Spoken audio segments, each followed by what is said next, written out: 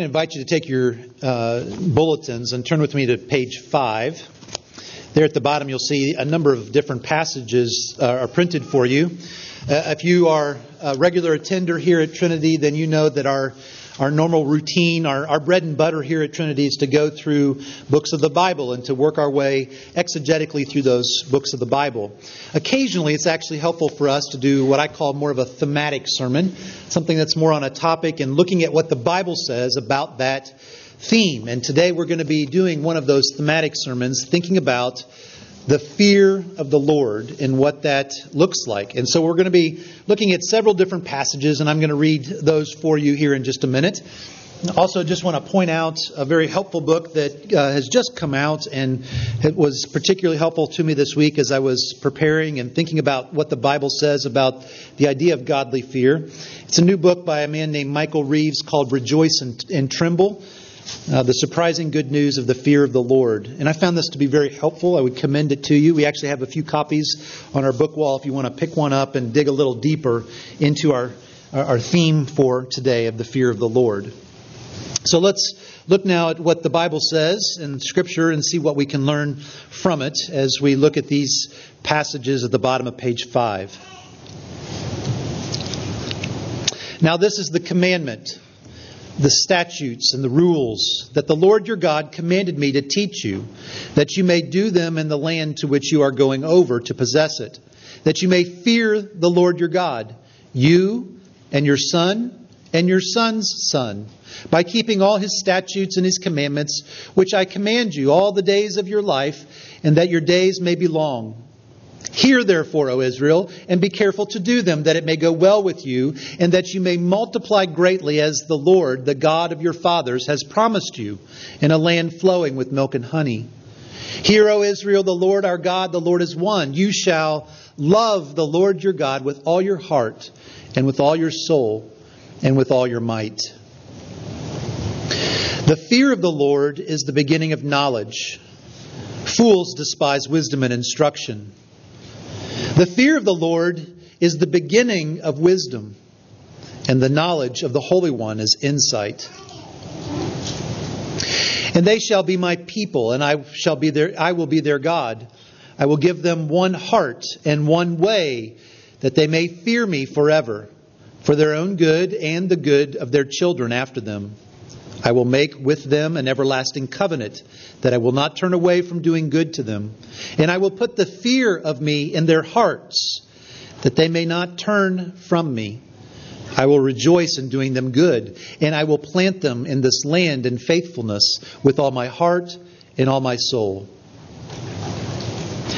Now when all the people saw the thunder and the flashes of lightning and the sound of the trumpet and the mountain smoking, the people were afraid and trembled. And they stood far off and said to Moses, "You speak to us and we will listen, but do not let God speak to us, lest we die." Moses said to the people, "Do not fear, for God has come to test you, that the fear of Him may be before you, that you may not sin." But Joseph said to them, "Do not fear, for am I in the place of God?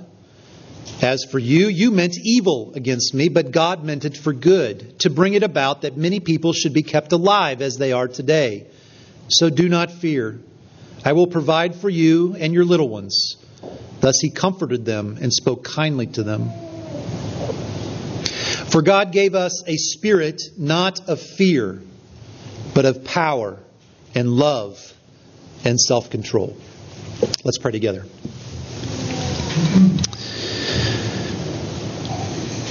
Lord God Almighty, we come before you and ask for your Spirit to open our eyes and our hearts. Help us to see wonderful things from these passages this morning. Specifically, Father, we pray that you would give us an understanding of what a godly, biblical fear of the Lord looks like. And as you do that, Father, would you increase our love for you and our wisdom and how to live as your people, and a desire to be more and more like our Savior. For we ask it in His name. Amen. What is it that you most greatly fear?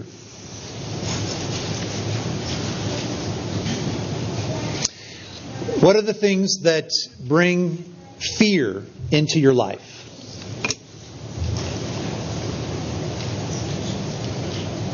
What are the things that cause so much fear in your heart and mind that you can be paralyzed by it? Maybe things come to your mind like losing a loved one, or something bad happening to a child, getting sick, getting a serious medical diagnosis. Maybe it's the fear of the loss of constitutionally protected freedoms. Maybe it's the fear of loneliness and not having friends. Maybe it's the fear of the possibility of persecution. As you think about the things that cause fear in your life, I want you to also think about what are the things that you run to give you release to that from that fear.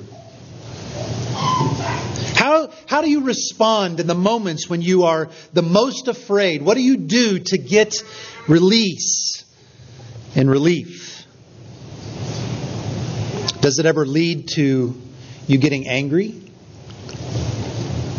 Maybe turning to substances that would numb your fear?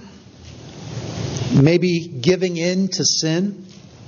Maybe even running away from the Lord? And some may even go further than that. Many of you know the name Bertrand Russell.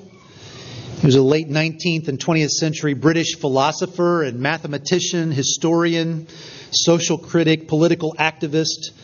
He considered himself a political and social liberal and a socialist. He also considered himself not only an atheist, but he would call himself an anti-theist, because he believed that belief in God was particularly harmful. In 1927, he gave an address called "Why I Am Not a Christian." And in that address, he said these words: "Religion is based, I think, primarily and mainly upon fear. It is partly the terror of the unknown, and partly, as I have said, the wish to feel that you have a kind of elder brother who will stand by you in all your troubles and disputes. Fear is the basis of the whole thing. Fear of the mysterious, fear of the defeat, fear of death. Fear is the parent of cruelty, and therefore it is no wonder if cruelty and religion have gone hand in hand. It is because fear is at the basis of those two things. In this world, we can now begin a little to understand things, and a little to master them by the help of science, which has forced its way step by step against the Christian religion, against the churches, and against the opposition of all the old precepts. Science can help us to get over this craven fear in which mankind has lived for so many generations. Science can teach us, and I think our own hearts can teach us, no longer to look round for imaginary supports, no longer to invent allies in the sky, but rather to look to our own efforts here below and to make this world a fit place to live in, instead of the sort of place that the churches in all these centuries have made it. It's a pretty bold statement. His basic idea was this: if you liberate people from a belief in God, that will free them up from their fears. It's been nearly 100 years since he said those words. And as we look into our own lives and into the lives of our society, into the lives of this world, I think we can see that he was profoundly mistaken. The loss of the fear of God has not made people less afraid, but I would argue more so. And this fear is not just something for those who don't believe in God. Even those who do believe in God, even those who claim the name of Christ, we are not immune from inordinate and wrong fears either. We too can be overwhelmed by an ungodly fear. And we can even experience a fear of God which causes us to be driven away from God rather than being compelled toward Him. And so it is absolutely important that we have an understanding and an embracement of the biblical view of the fear of the Lord. But that doesn't mean that it's intuitive or even easy to understand from the Bible. Because the Bible tells us what may seem on the surface contradictory things about fear. It tells us that we are to fear the Lord, that we are to pursue and even cultivate and even be joyful in a fear of the Lord. But even as we've seen earlier in our service, it also tells us, fear not. Do not fear. The Lord has not given us a spirit of fear. So which is it? Well, let's look at these passages of the Scriptures and let's see what we can learn today. We'll see that the Bible speaks about two basic different kinds of fear. And we'll look and see what drives out the wrong and the sinful fear. We'll look and see what the right and godly fear produces in us. And then we'll finish by figuring out how we can get this godly fear. So first of all, two different kinds of fear. If you look at the Exodus 20 passage, you'll notice that two different kinds of fear are mentioned. Now, when all the people saw the thunder and the flashes of lightning and the sound of the trumpet and the mountain smoking, the people were afraid and trembled. And they stood far off and said to Moses, "You speak to us and we will listen. But do not let God speak to us lest we die." Moses said to the people, "Do not fear. Do not fear, for God has come to test you, that the fear of Him may be before you, that you may not sin." Here's an interesting thing. Here's just a few verses, and we have a number of times that the word fear appears in these verses. And in the Hebrew, it all is the same root Hebrew word, even though it's clear that there are different kinds of fear in these verses. The people were greatly afraid. They were trembling. They didn't even want to hear from God because they were afraid of Him. And Moses says, "Do not fear." Because the Lord is going to put the fear of Him in your hearts. So here we see these different kinds of fear. There are probably lots of different kinds of fear that we could look at in the Scriptures, but the Bible seems to speak about two different major kinds of fear. One is a good fear. It's a right fear. It's a godly fear. And another it speaks of as something that we are to throw off, that we are to get rid of. A fear that is not good, that is not right, and it can be even sinful. So first of all, let's look at the wrong fear. Again, we see it in Exodus 20. The people were afraid. They were trembling. And you remember back in Isaiah 43, the prophet told the people, "Fear not." And again in 2 Timothy, Paul talks about the fact that the Lord has not given us a spirit of fear. Do not fear. There's a fear that is not good for us to have. There's a spirit of fear that is not right. It is wrong. And when we see the Scriptures talk about this kind of fear, it's always in the sense of being afraid of something, of being terrified, of having dread, of terror, of being incredibly anxious and worrying. It's negative in its connotation. This is the thing of nightmares. And it arises out of a lack of control. Something bad is going to happen to me or to my family, to someone that I care about, someone that I know, and I can't stop it. I can't keep it from happening. I don't have control. And it causes a fear to well up in us. The Dutch theologian Wilhelmus à Brakel said that this kind of fear issues forth from love. Now that's an interesting way of looking at it. What he meant was that we have such a love for ourselves and for other people and other things, and we are afraid of something bad happening to them. We're afraid of something being taken away from us. And so it's a fear that comes out of our love and a lack of control on our part. This wrong fear can also be something that drives us away from the Lord. It can be a fear, a trembling of the Lord. Being afraid of Him. A view that sees God as a monster or an ogre who is always out to get us. And so we serve Him and obey Him just out of a fear of being punished.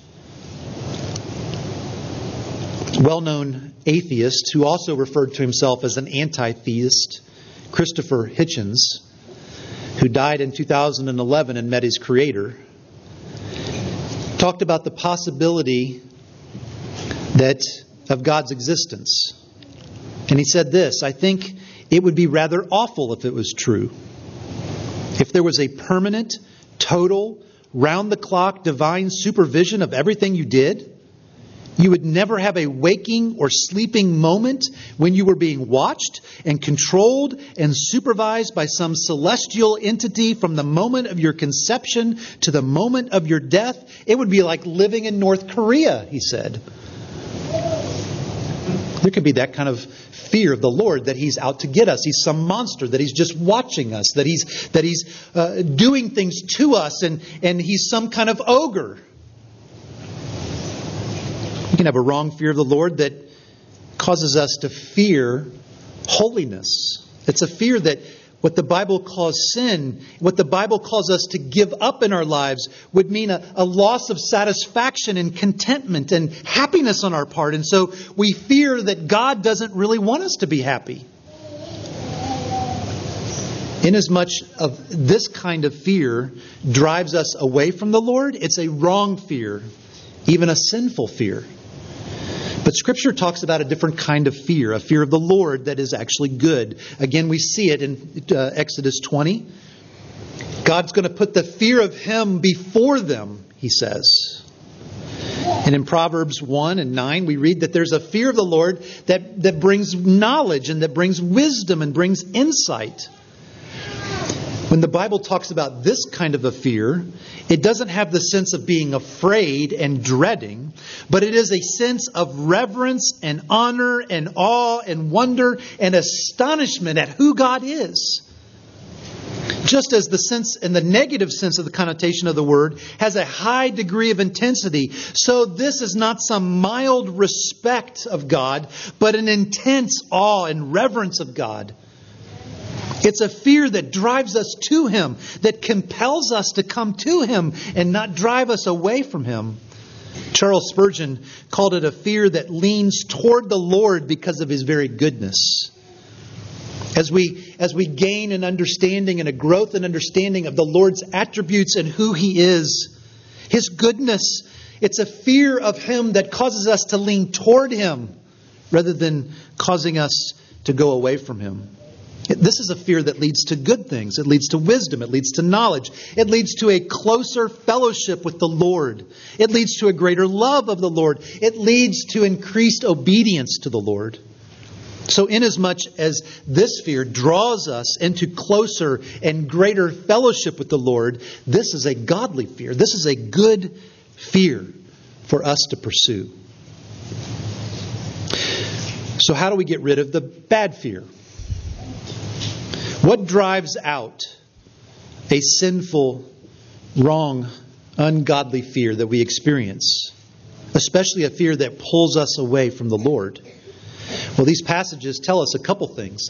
A couple things that drive out our sinful fear. And the first is, it is a trusting in God's faithfulness to His covenant promises of grace and love to His people. You can see that in Jeremiah 32.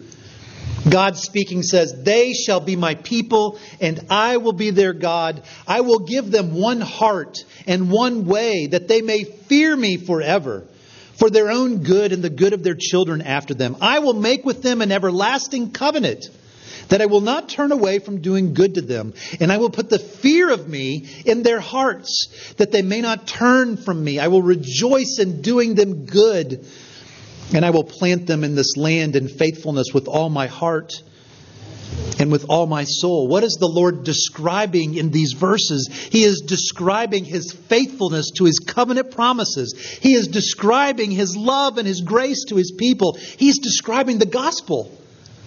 And He connects this idea of trusting God's love and grace and covenant promises with a godly fear that He will put into our hearts. John Bunyan, in his treatise on the fear of God, said that a true godly fear flows primarily from a sense of the love and the kindness of God to our souls.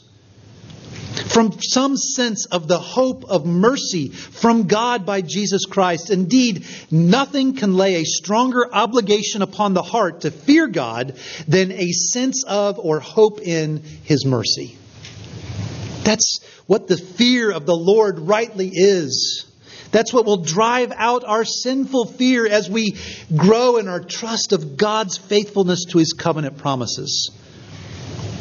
Charles Spurgeon, in one of his sermons, says, "There have lived and there are living now men and women who have given their whole selves to Jesus, many of whom are laboring for Him even beyond their strength, and many such men and women have died for His sake, the most cruel deaths, without shrinking back or seeking to escape that terrible cross. Whence came such a fear of God as that?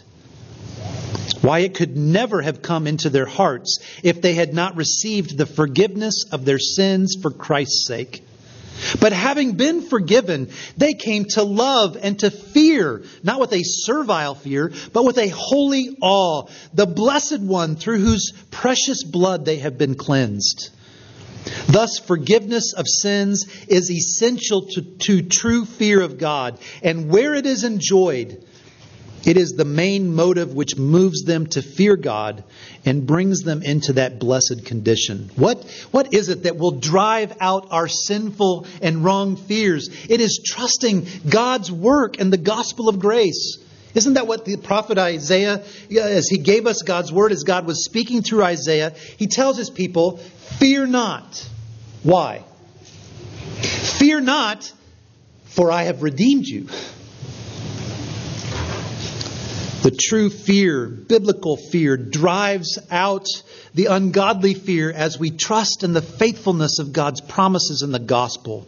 As we see the enormous extent of Jesus' forgiveness for our sins, when we see how far that He went to redeem us, how much that He loves us, it drives out our sinful fear and creates in us a loving, awe-filled, godly fear of the Lord. It's at the cross that we see the extent of our sin. We see what it cost our Savior. And then we see Jesus not shrinking back from the cross, but taking it on. And so our understanding of His grace grows and deepens, and it drives out our sinful fear and creates in us a godly fear. That's not the only thing that we see in these passages that drives out a sinful fear. It is trusting God's faithfulness to His covenant promises, to His love, to His grace, to the very gospel of grace. But we also see what else draws out sinful fear, drives out sinful fear. It is trusting that God is at work. Now look at the Genesis 50 passage toward the bottom of page 5. You may remember the context of this passage. It's the Old Testament story of Joseph's brothers not liking him and selling him into slavery into Egypt. Then they go and tell their father a lie that he had been killed by animals. And Joseph was there in Egypt all by himself, and he rose in stature and power in the sight of Pharaoh to the point when he was even in a place of leadership. And then when a famine came on the land and Joseph's family and the people of God were at risk, God used what had happened in Joseph's life as he's now in power to bring the Israelites into safety and to provide for them. And as Joseph addressed his brothers about this great evil that they had done to him, he says here in Genesis 50, Joseph said to them, "Do not fear, for am I in the place of God? As for you, you meant evil against me, but God meant it for good, to bring it about that many people should be kept alive, as they are today. So do not fear. I will provide for you and your little ones." Thus he comforted them and spoke kindly to them. This is a picture of the fact that God is at work. Even in the hard and difficult circumstances of our life, even in the midst of those things, we have the promise that God is at work and He's working all things according to His good providence. It reminds us of that verse that is often quoted by Paul from Romans chapter 8. We know that for those who love God, all things work together for good, for those who are called according to His purpose. Now, yes, this verse is misused and it is quoted in harsh ways at times, but that does not mean it's not true. God is at work, working all things together for the good of His people who are called according to His purpose. The more that we would believe that and understand it, it helps to drive out our sinful fears. What is it that causes you to fear?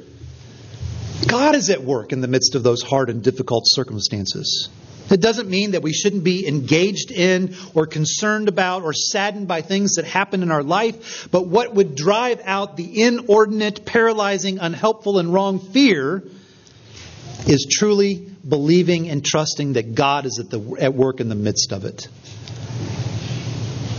Puritan John Flavel wrote a booklet called A Practical Treatise on Fear. And in it he says this: "If men would but dig to the root of their fears, they would certainly find unbelief there."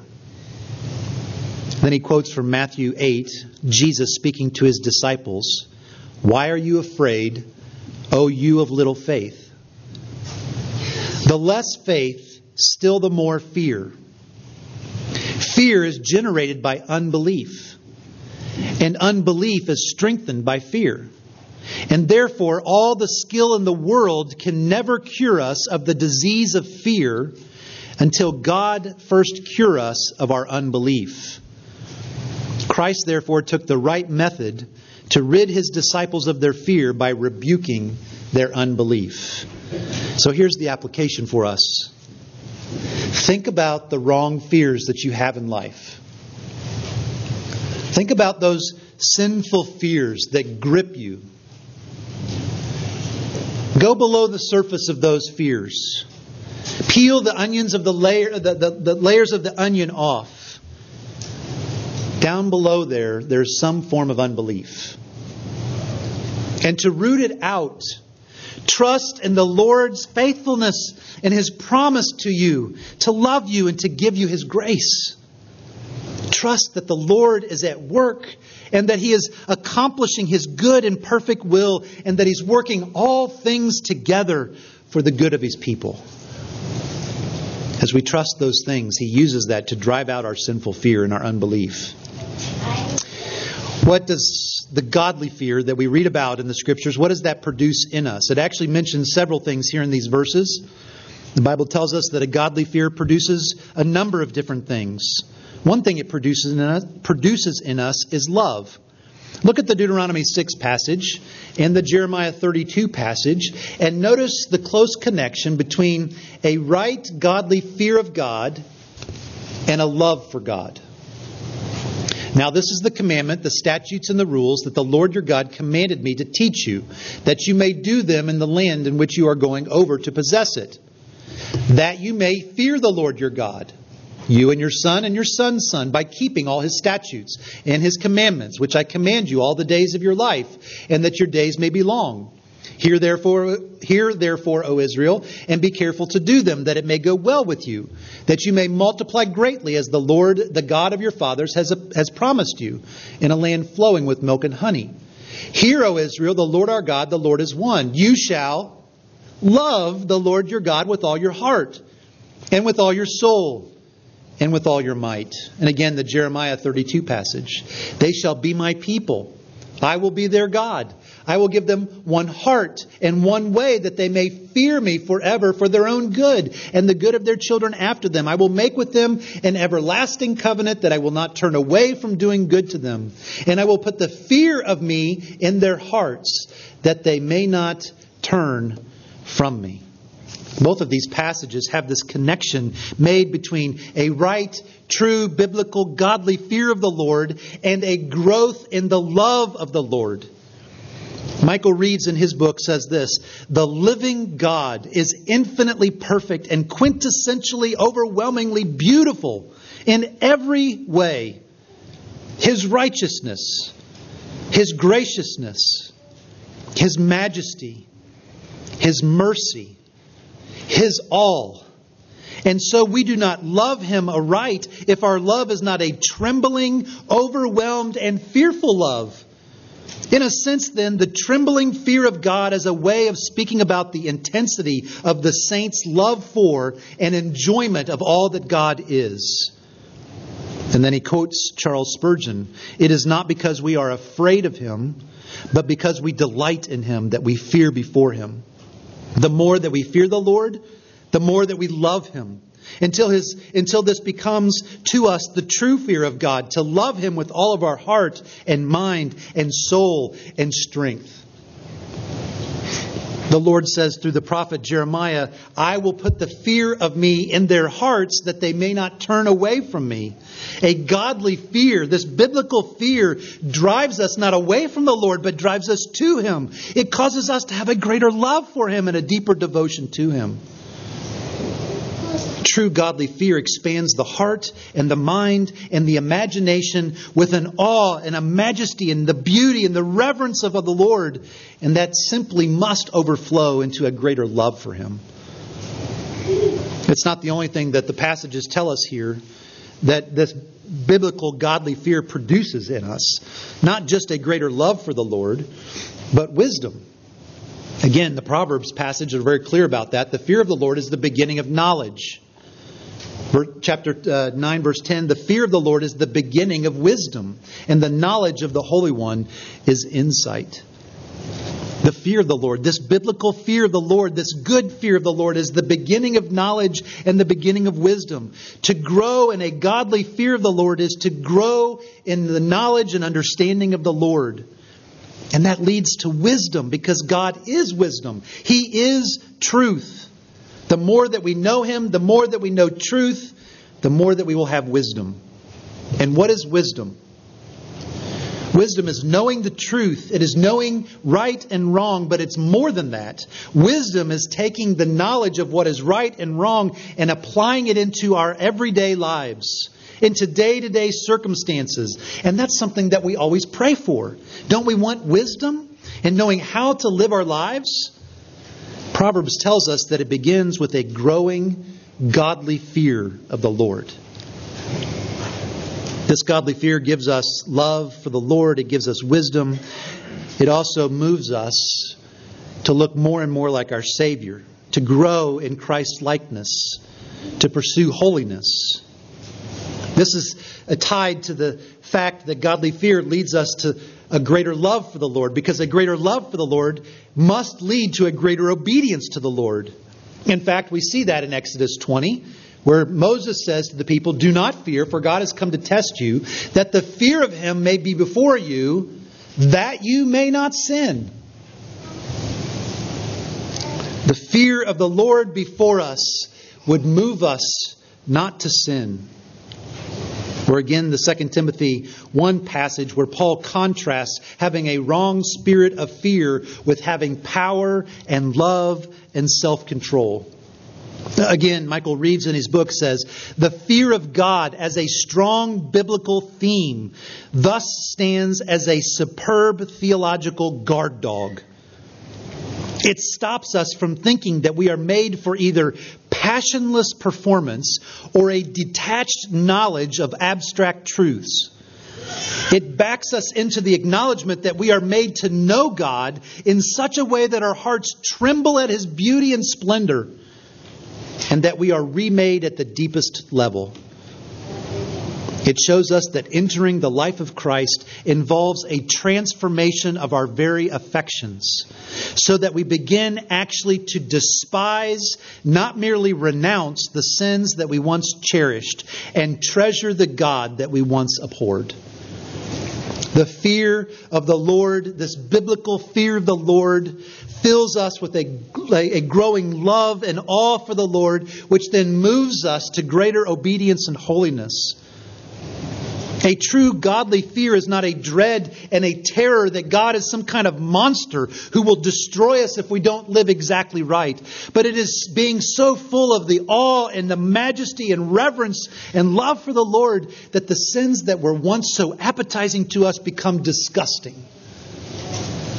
That's what this godly fear produces, a greater love for the Lord. It produces wisdom in our lives, and it moves us to greater obedience in Christ's likeness.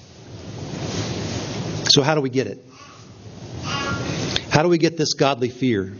I mean, if this is what the Bible says that it's about, don't we want it? Well, I wish I could just give you 3 easy steps. Here, just do these 3 things, and you'll have a godly fear, and all these things will be true for you. I wish there was an easy fix. Michael Reeves helps us one more time understanding why that's not the case. The fear of God is not the mere sum of certain behaviors or something that we can acquire with simple effort, self-effort. If it were, it would be an entirely superficial and infinitely less precious matter. Instead of being a consequence of any particular practice, the fear of God is a matter of the deeper orientation of a renewed heart. It's not 3 easy steps. It is having a deeper orientation of a renewed heart. Now, how does that happen? It happens only through the work of the Holy Spirit. It is only as the Holy Spirit would be at work in us, giving us a change of the orientation of our hearts, renewing our hearts in His good time and pleasure. And what's the normal way that the Holy Spirit works? The Holy Spirit can work however He sees fit. But what's the normal way that the Holy Spirit works? It is through the ordinary, mundane, and unexciting means of grace. It's through the reading and the preaching of the Word. It's through prayer and communion with our God. It's through participating in the sacraments. It's through corporate worship. It's through fellowship with God's people. It's by making use of good resources like Reeves' book and Bunyan and Flavel and Spurgeon and others who have written on the fear of God. So as we finish this morning, as we contemplate how it is that we could have a greater sense of fear of the Lord that is biblical and right and good, we see that we get it through the slow, repetitive, ongoing commitment to the tools that the Lord has given to us, the means of grace.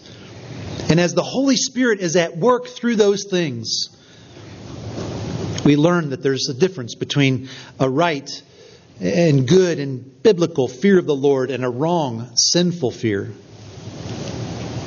And we see that what will drive out our sinful fears is growing in our trust in the Lord's faithfulness to His promises of love and grace to us as His people.